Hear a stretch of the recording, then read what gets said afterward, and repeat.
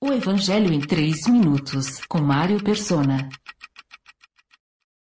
Jesus pergunta: por que vocês me chamam Senhor, Senhor e não fazem o que eu digo? Encontramos a expressão Senhor, Senhor mais 4 vezes nos Evangelhos. 2 em Mateus, capítulo 7, falando daqueles que profetizam, expulsam demônios e fazem maravilhas em nome de Jesus.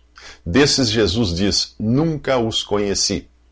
As virgens insensatas também clamam Senhor, Senhor, ao descobrirem que ficaram do lado de fora e não podem seguir o noivo. São os falsos crentes, sem o azeite que representa o Espírito Santo. E no capítulo 13 de Lucas, um pai de família fecha a porta sem dar ouvidos aos que de fora clamam Senhor, Senhor. Em 2 Tessalonicenses, capítulo 2, versículos 10 ao 12, nós vemos os que estão perecendo, porquanto rejeitaram o amor à verdade que os poderia salvar.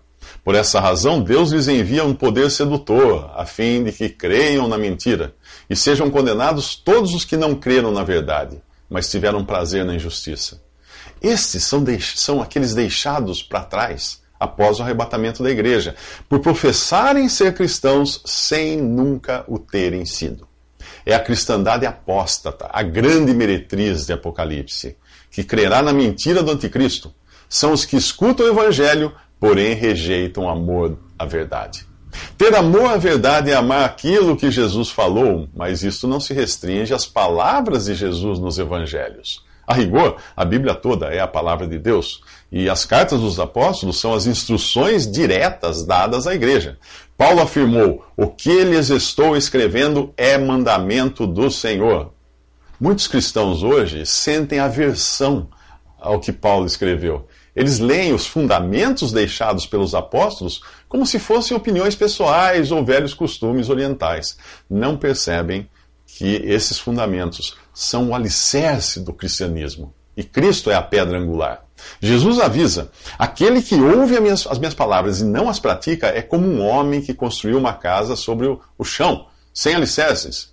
No momento em que a torrente deu contra aquela casa, ela caiu e a sua destruição foi completa. Mas os que creem em Cristo são membros da família de Deus, edificados sobre o fundamento dos apóstolos e dos profetas, tendo Jesus Cristo como pedra angular, no qual todo edifício é ajustado e cresce para tornar-se um santuário santo no Senhor. Nele vocês também estão sendo juntamente edificados para se tornarem morada de Deus por seu Espírito. É este o seu alicerce? Nos próximos 3 minutos, conheça um homem que crê na palavra de Deus. Visite 3minutos.net. Dúvidas? Visite respondi.com.br.